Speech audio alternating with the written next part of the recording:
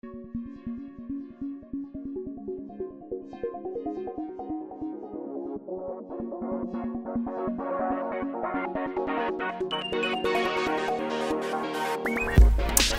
and welcome to the Compassionate Leadership Interview. I'm Chris Whitehead and my guest today is Danyal Sattar, Chief Executive of Big Issue Invest. You can find him on Twitter at @IamThatDan. Danyal, welcome. Thank you. Tell me about Big Issue Invest and your role there.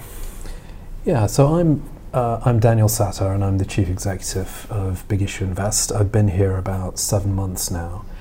Big Issue Invest was set up out of The Big Issue, the magazine for homeless people.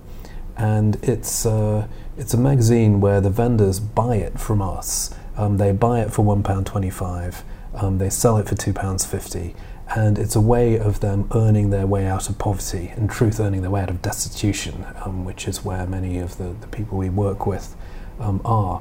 And the observation that John Bird, who was the founder of The Big Issue, had when he set it up was that he needed financial support when he set it up. He happened to know Gordon Roddick. Gordon Roddick is the husband of Anita Roddick, and they set up the Body Shop. And without that early support, we might have struggled to get off the ground. The Big Issue magazine, the group, it's self-sustaining, it generates a surplus, it's a trading, viable social enterprise. But in that early stage, it needed kind of financial support. So he thought, not everybody knows a rich bloke, or a rich woman in the case of Anita Roddick. So he set up with Nigel Kershaw, who was also involved in the early stages of the magazine, this idea of, they called it kind of social broking or social brokers network, connecting social enterprises with people and organizations that had money. And that morphed into what we have now, Big Issue Invest, where we essentially raise money from individuals, from charities, foundations, businesses, and we invest it in charities and social enterprises. So every year we're making somewhere between 60 and 80 investments in charities and social enterprises, providing a whole range of services that are tackling poverty in the UK. Now, cynics would say that there's no such thing as responsible finance and that you can't book the market risk-reward equation. Do you really handle investments that the mainstream banking sector wouldn't consider, or is responsible finance a label? Yeah, I mean, it's when the responsible finance label got coined, I thought the beauty of it is it's like one of these pointy little words, because the implication is everything else is irresponsible finance. So it was quite a little kind of pointy instrument. We are finding, I mean, the banking system, it's extraordinary. I mean, when you look at the history of banking in the United Kingdom, you'll see hundreds and hundreds of years of basically technological innovation, from the idea of early banknotes, then banknotes that could be more freely used and not linked back to the individual, through to the evolution of checks and clearing and all kinds of things that we've had a way in there. So we have an amazing financial services industry. But what we found in the social investment sector, as it's evolved in modern time over the last 20 or 30 years, has been that there are consistently a group of charities and social enterprises who the mainstream don't serve very well. And the reason is that they don't look great from a mainstream finance perspective. There are very solid income streams for charities and social enterprises, but those are often through government contracts, through grants, and they're not necessarily things that fit easily into ordinary credit appraisal. That said, the mainstream banks are the major funders of the charity and social enterprise sector. You'll find billions of pounds of lending. NCVO in their annual surveys find that. But for smaller to medium-sized charities, you just find that gap where the mainstream banks say, we have a responsibility to our shareholders, we have a responsibility to our depositors, this just looks a little bit too risky. And yet we find that's where we can make loans. The kinds of things we're doing, everything from £8,000 loan to somebody to buy a woodworking machine where he's training homeless people in woodworking, which is much cheaper than the leasing contract that it is on. An £80,000 loan to a small charity in Hull to buy a property that they need to run their offices out of. Relatively small loans, under £150,000 loans are our kind of bread and butter. And that's somewhere where it's difficult to make money out of those. It's as expensive to do a £150,000 loan as it would be a £500,000 loan. So if you're a rational finance institution, you make the larger loans, you avoid the smaller loans. So, but that's our mission, to serve the sector, so that's why we go there. Our loss rates are relatively low, so we're finding, a percentage, 2%, perhaps bad debts each year. Not bad, not bad at all. So we're able to do it. But we do it, we're not generating the kind of profit margins the mainstream would look for. So there is a market there. We can serve it well, we do serve it well. But there are sensible reasons why the mainstream doesn't quite come there. Yeah. And I guess you probably don't have the same overheads as a mainstream bank either. So... Well, there is the issue of scale. So we are small scale. So our lending portfolio, we might be doing £6 to £7 million a year on the small loan side.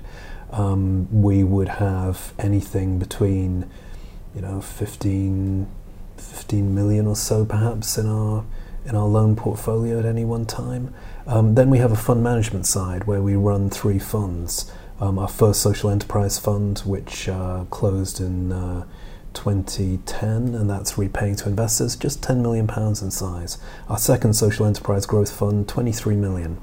Our third fund we're running now, an outcomes fund, 10 million. We're fundraising for that, but those are all small scale. By the standards of the mainstream. So we are cost effective. We sit here in this office in Finsbury Park, very reasonable rent because we're surrounded by a building site on 3 sides. So we keep our costs down, but I think we're still slightly subscale compared to the mainstream. Yeah. And do you have ambitions to scale up? Yeah, it feels like we're growing into our own skin at the moment. The next 18 months or so, we're filling out our lending capacity, fully deploying our existing funds, and that will give us some fairly natural growth. But we're at a point where we're looking 18 months ahead. What kind of products we're thinking about them right now for 18 months ahead. What kind of products are we going to be bringing to the market? What do we need to develop? What do we need to fundraise for? What is that array going to look like? Because we have straightforward debt products to charities and social enterprises on the smaller loan side. On our kind of social enterprise growth funds, loans up to £3 million or so. The same we have a property facility in the middle of those two. So it's really what does the next step look like? Is it flexible finance to replicate overdrafts for some of our smaller charities? I think the charities and social enterprises we lend to would like evergreen finance. They'd be saying, we need the money, we're going to keep needing the money. Why do you just need to bring it back in order to exit to your investors in 8 or 10 years' time? So we need to develop products. We need to constantly develop products that reflect the needs of the market. Yeah. And do you think you're making a difference in the UK social enterprise sector, or are you just scratching the surface as yet? I think both. We are making a difference and we are scratching the surface. So social need in this country, poverty's increased. My previous employer, Joseph Rowntree Foundation, look at poverty in a variety of ways. You could see 17 million or so people who are in poverty and under one kind of definition. Absolute destitution, more than 1 million people. Destitution is where during a month, you can't, there are days in that month where you can't feed yourself, where you can't wash yourself, where you're homeless for a number of days a month, and that destitution, to have more than 1 million people experiencing that at some point during the year is really quite something. So there's a need, and we're scratching the surface of that need in what we're doing. we can't escape from 10 years of austerity that shrunk people's budgets. Finance is a facilitator, it's a bridge, but it's not a replacement for that, for income that's been cut back on. So there is a need. We scratch the surface, but the things that we're looking for are those game changers. When somebody comes along and says, I've got a transformative model here, that starts to shift the dial. So we've invested in a care organisation in Scotland who are replicating a Dutch approach to community care. Essentially, this is bad news for managers. It decapitates the managers, not literally. It gets rid of the management layer, forms self-organising teams, uses IT for rostering, and lowers cost. It then transfers those cost savings into frontline wages. So it's aiming to increase the wages paid to the frontline care workers, which lets them hire more experienced, better trained, better qualified care workers and improve the quality of care. So that kind of game changer lets you respond both to the demographic change of an aging population and budget cuts by something that just changes the economics of delivering care and changes the model. So those are the things. That's like the kind of the cake. I think you have to do a lot of bread and butter to get to cake. And I love doing bread and butter finance. It's just basic good lending. Just like any small to medium-sized enterprise needs, we can do that for the charity and social enterprise sector, and that's what we do. So you've touched on your previous employer, Joseph Rowntree, and I think you also worked for the Esme Fairbairn Foundation as well at one time. Was the private sector never an option for you? When I actually started out working for a little think tank, the New Economics Foundation, and the idea there was I had five years there. It was set up by a group of economists who were basically saying that there ought to be a better way of organising our economic system, and I think that really came about from in my early years. I spent some of my time abroad, and I did some growing up in Bangladesh. And in the mid-1970s, there was the first wave of Rohinga refugees coming across from, at that time, Burma into Bangladesh. And at that time, Bangladesh was a very poor country and ill-equipped to deal with just 40,000 refugees who came across the border. So I saw that as a child, and we were visiting the refugee camps. We were supposed to be on holiday. My father was working there and couldn't kind of stop working. So it was pretty grim. That camp. So some years later I went back to Bangladesh in my 20s doing some research on farm and community forestry, and the forest officer showed me telephoto pictures taken across the border showing clear felling of the forest on the other side of the border. So it was the first kind of insight for me into going, this wasn't just a religious conflict or an ethnic conflict, but there was an economic driver. That valuable timber was being clear felled, and at that time, in the late 80s, it was us in the West as much as the new emerging economies that were driving that demand. So the idea of the economic system as driving some of the poor events that I'd been seeing, I think started with that. And I think from the New Economics Foundation going on to help I was fortunate to work for people helping set up Aston Reinvestment Trust, a loan fund for inner city Birmingham, the early days of the UK Sustainable Investment Forum. That was really the theme of going, let's try and move money to a better use. Money can be used in a way that causes inadvertent negative impacts. So why can't we use it for a positive impact? Why do we only have to invest in the bad things? Let's invest in the good things. Sounds good. You also touched on the 2008 financial crash, which of course did the image of the banking sector no favours.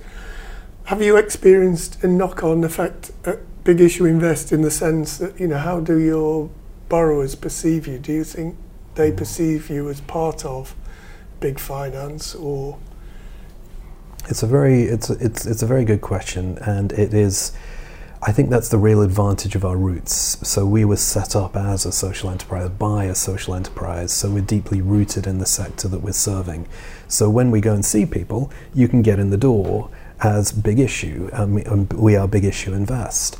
So they kind of know that we are one of them and that we know the problems they're experiencing. So I think that really helps. I think the second thing is that my people who've worked here before me hired well. And we hired all kinds of people who resonate well with the charities and social enterprises that we're there to serve. So I think that gets us across the door. But I think there's also a general, an understandable lack of understanding about finance in the people who need it. Because it's like, how many times do we buy a house if we're lucky enough to own a house? Maybe once or twice or a few times during our lifetimes. We don't become experts on the mortgage industry. We may buy a car, we may lease a car. I don't know how many people really understand how personal leasing contracts work. But there's something where we use finance, we don't really understand it as experts. So when a charity wishes to buy a warehouse for sorting through clothes that's collected through a charity collection round and needs to take a mortgage, they may well have never borrowed before. They may not have financial expertise before. So it's something that people approach with some wariness. So I think having a trusted brand and a trusted image and people who can be trusted really, really helps. Yeah, I get that. This is your first CEO job. Yeah. What do you feel you've learnt so far in your role? It's been really fascinating. Before taking up the role, I went around and asked my former chief execs and other people in the sector what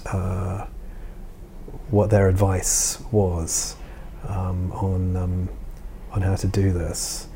I think one of the best pieces of advice I got was from a guy called David Gold, who runs Prospectus, and he's a very nice guy, but he puts his professional head on, and he was right on to me, and he said, "No, I'm not going to tell you. I'm not going to answer that question. You tell me. You tell me what you admired in your chief executives, what you thought they did really well." And he spent we walked around a park, and he spent about 40 minutes driving me through the things that I admired in other chief execs. And he said, "Okay, Daniel, there's your answer." So really, it's a very coachy way of doing it. It is. He's very good. And so the kinds of things that I liked, and I accept that this is just what I liked, and not every person who is going to be working for me would necessarily like these things. But I like trust. I liked it when my chief executive trusted me, and that really drove my performance because I felt I had to hold their trust. So that really helped. I admired the clarity of direction that some chief executives had. So Campbell Robb, who was at Joseph Rowntree Foundation, I overlapped. I was lucky enough to work for Julia Unwin briefly as chief exec, and then Campbell replaced her. Campbell's now at NACRO, but Campbell had his direction was really clear. I used to tell him jokingly, he used to run the whole organization on 2 words, and he said, no, Daniel, 2 words and a question. So his 2 words were focus, prioritize, and his question was, why are we doing this? And that's how he ran the whole organization. He did a lot more than that, but that was in a very wide-ranging organization like Joseph Rowntree Foundation that did everything from running a housing association, a housing trust, care homes, retirement villages, through to exceptional, deep quality research into the causes of poverty. Those 2 words, focus, prioritize, and the question, why are we doing this? You can see why he picked those. He will probably pick a different set where he is now. You can imagine that the options for prioritisation were bewildering, really. Yeah. And then and others. I think Dawn Ostwick, who I worked with at Esme Fairbairn, who's now at the National Lottery Community Fund. She would talk about the long shadow of leadership, as she called it, that running a very large organisation with very remote offices and across the whole country, it's almost people who had never met her needed to be able to say what Dawn wanted and what the direction of the organisation was. So achieving that is quite something. So I think I really appreciated going round and talking to all of those former chief executives. I think I find all the things that they were doing that I can look at and see, yeah, I really see why you kept doing that. Keeping repeating the simple messages about what we're here for, what we're doing, what our strategy is, keeping repeating the messages about what our priorities are for this year, and then how we're going to tackle things that we're not doing right now, so people know they are being thought about. So I think that kind of simple, constant repetition is the main thing. I struggle with many parts of it. I think I am learning how to delegate effectively, getting the right balance of diving deep without micromanaging. Lots and lots of stuff to learn. And how would you describe the culture at Big Issue Invest? Is it like Wolf of Wall Street, or does it have a slightly different tone? Well, strangely, it may be more like that than one might think. That we're really lucky in our founders. John Bird was the founder and founding editor of the Big Issue, and then Nigel Kershaw, who came along, who really founded Big Issue Invest. He had just extraordinary this vision of a social merchant bank. We are not a bank. But he wanted something where whatever your financing need as a charity or social enterprise, you should be able to walk in this door and we should be able to have a product that serves that need. And if we can't, we should be evolving it and developing it. He's a fabulous, creative entrepreneur. So from that, though, what it meant is these are huge personalities. Extraordinary. I went to see John Bird in the House of Lords. He's now Lord Bird, fighting poverty in the House of Lords, which I think he really enjoys. And he quoted Oscar Wilde at me, but he did this in the House of Lords dining room, where he then lay down on the floor and he said, "Daniel, this is how I see poverty, in the gutter, looking at the stars." And the staff came up to him and said, "Lord Bird, please, you know you can't do this." So they love him deeply there, and as we all do. But these are incredible founder people. So as they have found their management role in the group, because they're there we are a group structure. So Big Issue Invest sits there alongside publishing, alongside a foundation that raises money to support the needs of our vendors. They've moved up a governance level. So the space has been left now for a team of people to be taking forward the next generation of ideas. But almost institutionally, we're used to dealing with those incredible entrepreneurial founders where they have the insight and what they think needs doing is what the organization does. Now the challenge is to help the whole team realize, you know what, we do have space to do this. It is our job to do it. It's our job to generate the next wave of ideas. So it's a very interesting transition time for everyone here, and that's really our challenge at the moment. People are not having to get used to, but they're getting used to the idea of having their own headroom, which may have not been quite as pronounced in the past. Is that so what we have to do is that there is something where everyone has their day job and we're busy with that, getting loans out the door, meeting the needs of the people who we are here to serve. So we're looking at a a number of things. A product development process, effectively looking. We've had somebody in to work with us, Candice Hampson, and she's been scoping out how other organisations do innovation. And we've been building that kind of innovation process for us. So there's a place where people's ideas can come to.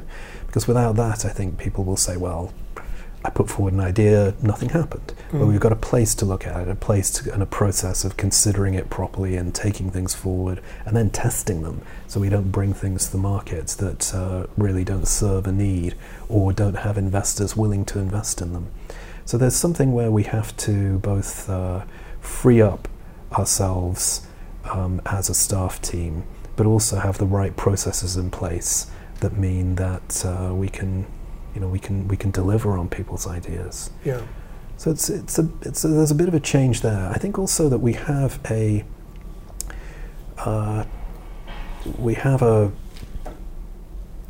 a culture where the founders were kind of used to yelling across the print room floor, and that's. So there's a lot of change in what we need to do to deliver well. Good thing is our founders really support it. John Bird and Nigel Kershaw and the other group board members are absolutely behind that process. I think they realise their great success will be us taking forward what they've founded, which is very encouraging. How would you summarise your leadership philosophy? I practice Tai Chi in my non-work life. I think we were wryly looking at ourselves in our Tai Chi school, and we decided we were a school of very untalented Tai Chi people, because we all did Tai Chi not because we were good at it, but because we really needed to do it. So I was doing it physically because I've always been quite stiff in my joints and in my muscles and ligaments. So having something that worked away at that really gently was what I needed. But I like the psychology of it. I like the approach of being able to deal with violence without becoming violent yourself. So I think I try and bring that Tai Chi approach to my management style and leadership style. And Tai Chi is the mythical origins of it were of a monk observing the movements of a bird and a snake. And the bird and the snake were circling around each other. And every time the bird would strike at the snake with its beak, the snake would spiral out of the way. And every time the snake would strike at the bird would move out of the way. So the monk's observation was, rather than dealing with force directly with a hard force, you got out of the way, and then you were not impacted by the incoming force. So that means that you also don't fall over, is a pretty crucial part of it. So you deflect, bring in, absorb, and give back what's coming your way. So I try and bring. I think I subconsciously bring that into my work, because the key bit is you're listening to the other person, you're listening to where their balance is and how they are. And there is a martial arts application of it, push hands and the sword, but in push hands you're potentially throwing the other person across the room, which of course you're not really doing. You're just listening to their balance, and you're helping them to understand where they're unbalanced. And you're gently helping the other person to see that, and you might happen to end up flying across the room, and that would be the very childish approach to push hands, which we greatly enjoy, of course. Yeah. But it is really about that understanding your balance and becoming more balanced, and I think that's something well worth bringing into a work environment. Who is the person that, or the experience which has changed you or inspired you most? I would say the experience that inspired me the most echoes back. My mother was from England, my father was from Bangladesh. It was one of those ones where my mother said when she saw my father for the first time, she thought, that's the man I'm going to marry. And this idea of a kind of rather short, chubby, dark Bangladeshi guy was not in any way the man of her dreams, but it was just like that. And they went to, at the time Bangladesh was part of Pakistan, and there was during the elections, the party that won the majority was one calling for independence in Bangladesh. And that was something resisted by the outgoing government and the military, and it resulted in a civil war that eventually led to the formation of Bangladesh. So my father was a political prisoner, and we had to flee the country, my mother, brothers and I, back to the UK. So I never really call myself a refugee, because all we did is come home. We came home to my mother's parents. So we were very fortunate. But we rejoined my father in Bangladesh after the civil war was over. And I think that moment of seeing in that refugee camp later with the Rohinga refugees, seeing when you see babies who are triaged, who are starving to death, it's, you know, even today, you know, it's an extraordinary impact which I still feel. So I would say that route from being 10 years old and seeing that experience has driven me, because even at that time I would say I accept this is the way the world is, but it doesn't mean that it's acceptable. So I think from that moment I didn't accept it.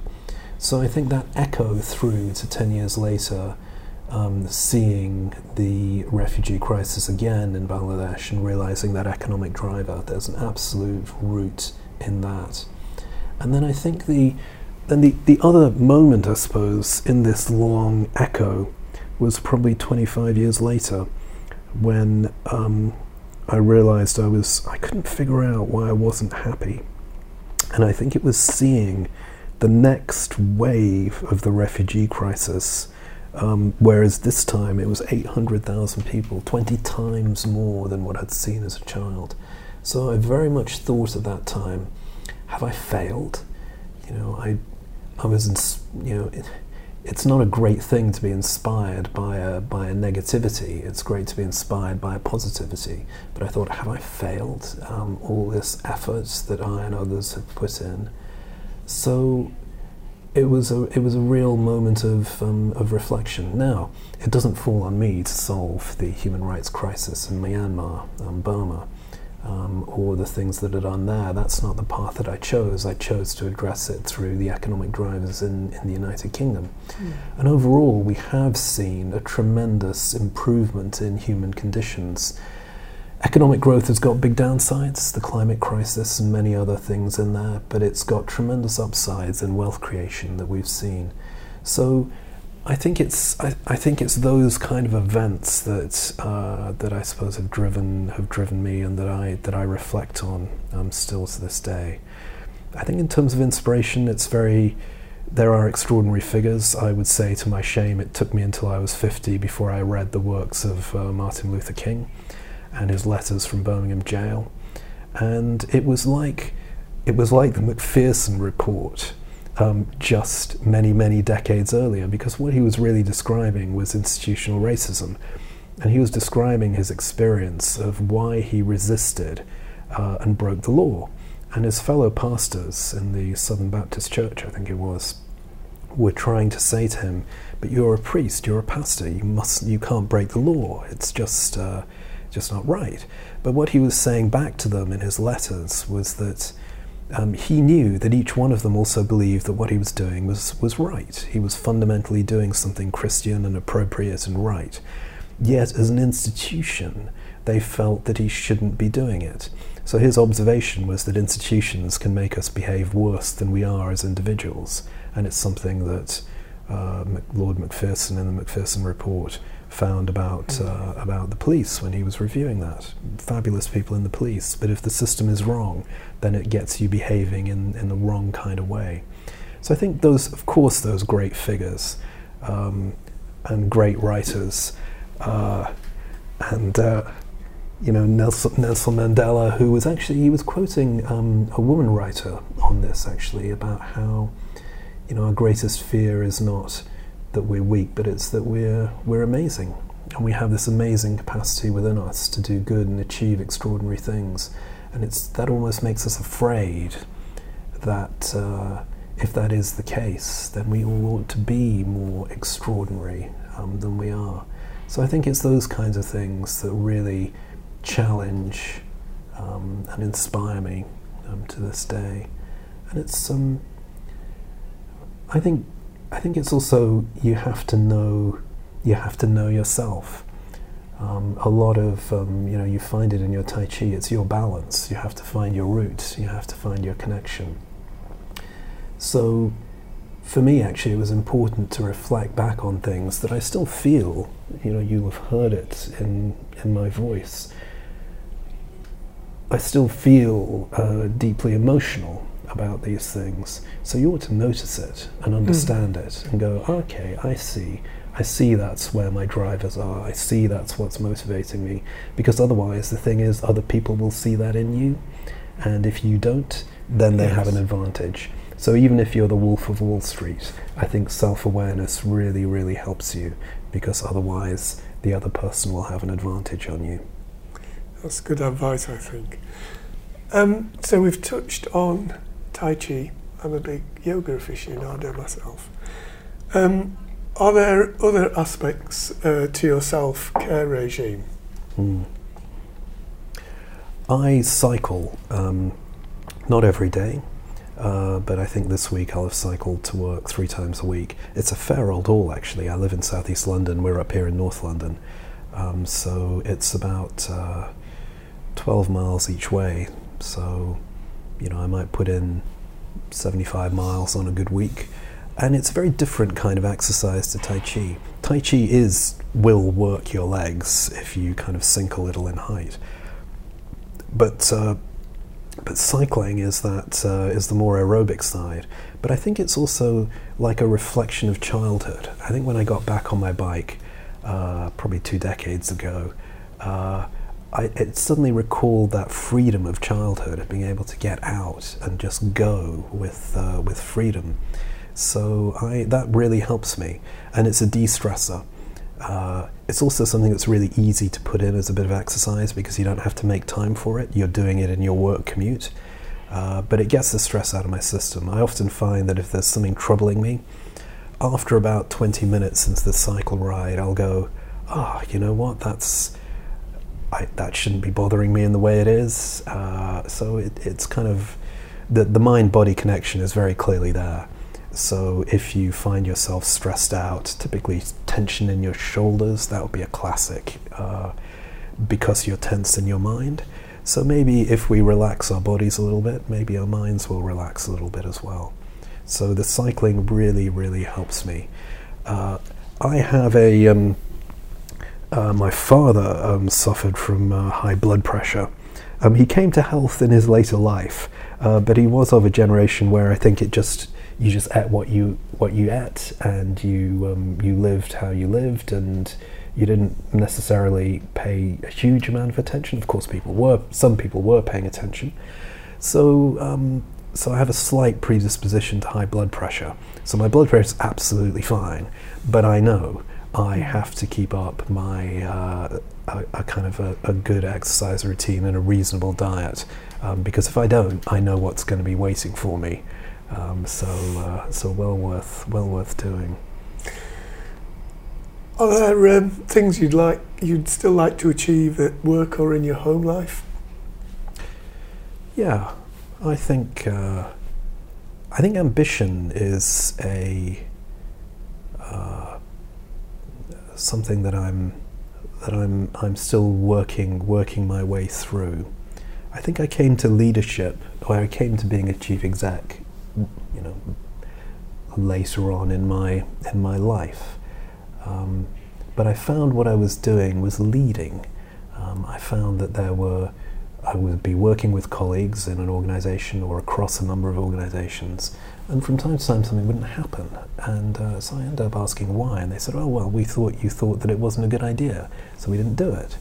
And I realised that I was expected to lead, and people were expecting me to lead. And once I kind of recognized that, I started doing it more and more, or more consciously. So, and that I think is what took me to applying for this job and taking on a CEO function. Because I think ambition and leadership in a dominant sense is absolutely not my style. Of course, there is a bit of that. So I think I'm ambitious for what we can do at Big Issue Invest, and I'm ambitious for what we can do with social investment. Climate change didn't happen by accident. We have very carefully and meticulously business planned it and financed it. The objective was not climate change, but a lot of things had to happen for us to carefully invest and meticulously deliver things that have a byproduct of emitting large amounts of carbon dioxide into the atmosphere, which is driving climate change and global warming. So we must do something different. So we must move the way we invest, because otherwise we will continue as we are, which we mustn't. And there is a whole range of alternatives we can invest in and should be investing in. So what we're doing at Big Issue Invest and many others across social investment, impact investment, responsible investment are moving money to that more positive direction. We have to do it well because we have pensions, if we're fortunate. There's a whole investment industry which is actually rooted in ordinary people's wealth gathered together. And those ordinary people do want to retire, you and I, with some pension in our bank. So finding investments that reach that sustainable development goal of sustainable economic development, that's the big prize. I think that's what we're working towards. Sometimes I think we're just at the dawn of history. It's as if maybe we've never started. That if there's that moment where climate change has been solved, poverty is a thing of the past, where every child has the potential, to be a Picasso. Maybe that's the start of human history, and if we're lucky, everybody will have forgotten us, because that will be just amazing. So maybe we're just doing bits of plumbing and sorting out to try and get back in balance with our planet and with our environment, and that's the job that we've got as our generation, putting that balance right. That's a lovely optimistic thought. Mm-hmm. What advice would you pass on to aspiring leaders? If you could go back 20 years in your career, what advice would you give yourself, maybe?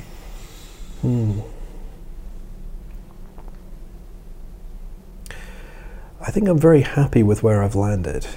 So my advice might be, well, just carry on doing what you're doing. But I remember at that time, actually, the most annoying thing I think people used to say was, your health is your greatest, is your greatest kind of asset. Of course they're right, but it's like when you're in your 20s and your 30s, you're kind of thinking, actually, I'd like a job, I'd like a decent salary, I'd like a roof over my head, I wouldn't mind a holiday every now and again, and that kind of advice seems to wash off one's shoulders. But I think it's also at that time, I think I didn't have that self-confidence that I have to some extent now, and I think that self-confidence only comes with experience. So I think it's that thing about to worry less, that the things that you're doing. I think my work mode was looking to step up a new skill or to step up a new level every few years, and that approach kind of worked quite well. So I think that would be not to. It seems a strange thing to say, not to worry about a lack of confidence. Sometimes it's the correct approach. If you don't know very much about a space you're coming into, a lack of confidence is a very good thing, because the counter would be overconfidence. And in our business investment, actually we think a lot about risk. So my previous job, and we had offices in a tower block next to MI6. So my bike was locked up in a cage with a combination lock in an area patrolled by armed guards because we were next to MI6. And although we were in a separate building, a separate compound, their cameras, security cameras, would have most likely covered our, this yard where my bike was locked up. And I still locked it up with 2 locks because that's what you do. You kind of practice reducing risk all of the time. So a lack of confidence that you might have early on in your career or your life can sometimes be a very sensible response to the situation that you're in. Yeah, that sounds great advice. Mm. And just stretch yourself, and the confidence will come later on. Is there a book, podcast, or video that you'd recommend to aspiring leaders? When I first offered this job, I phoned up this friend of mine who happens to be a CEO coach. And of course he did the right thing. He said, Daniel, why don't we just sit down and talk about this? I said, no, send me some books. So he kind of sent me this reading list, and then I saw him afterwards. Oh, I bought them all. He said, Daniel, I wasn't expecting you to buy them all, just 1 or 2 of them. But it was I wouldn't, when I have, my partner and I have 2 children, and my advice to new parents is listen to all advice, ignore all advice, because you have to find your own way. So there will be absolute gems in the advice that you get, but everyone is different and every child is different, and you don't know what's going to work for your circumstance until you're in it. So there's something of, there is a vast array of this advice out there. Please do listen to it and read it and look at it, but in the knowledge that what works for you and your organisation and your situation, which will also be constantly changing, is a change. I would say that the things that I've most benefited for have been, when I read the management books, there's something of, actually, it's what my Tai Chi teachers have taught me that really helps me. It's what I've learned from my chief execs in the past and managers in the past has really taught me. And I think the books are great because somebody has carefully written it down and worked it out and thought it through. So they're all worth reading. But I think it is that I particularly liked, it was a commencement speech at Smith College, which was a US women's college. And I happened to see this because one of my fellow Tai Chi teachers happens to be a marine biologist, and his daughter was graduating from Smith College, and he actually saw this address in person. And he sent this link, and it's the most hysterical commencement speech by this extraordinary woman who's a teacher and theatre director. I'm sorry I've forgotten her name at this moment, but she was talking about what she called classroom teaching, and she said how it was in this world of the internet and the availability of the information, why would you turn up in a classroom? Why would you learn from somebody? Such an old, archaic thing to do. And she kind of described it as like a breath-to-breath, in-person experience where you bring nothing into the room and you leave with nothing, but somehow this transmission of knowledge has happened. And I think that's what you get from your colleagues. I once pretended that a particular board of directors had divine wisdom. So I chose to believe that everything they said was extraordinary and insightful. And of course the amazing thing is that you do then hear extraordinary and insightful things. Not because they were saying anything extraordinary and insightful, but because you put yourself into the mode of opening yourself up to insight. So I would say it's the people, learning from the people, looking at good managers. I just looked at the early part of your Compassionate Leadership book, and I could see in there the leaders and managers who you worked for, who you admired, and I really think it's that. And it echoes back to that thing that I did before starting the job of just wandering around the people who were kind enough to give me a bit of their time, saying, what did you do? What are your top tips? What really works for you? So the books are great, but I think that learning from others. Brilliant. I think that's great advice, Danyal. Terrific. And thank you for your generosity with your time this morning. It's been a privilege to interview you. It really has. Thanks for listening to this edition of the Compassionate Leadership Interview. You can order Compassionate Leadership, the book, at www.compassionate-leadership.co.uk or on Amazon. This show was recorded at Big Issue, London, and the music was brought to you by 96 Black on CPU Records.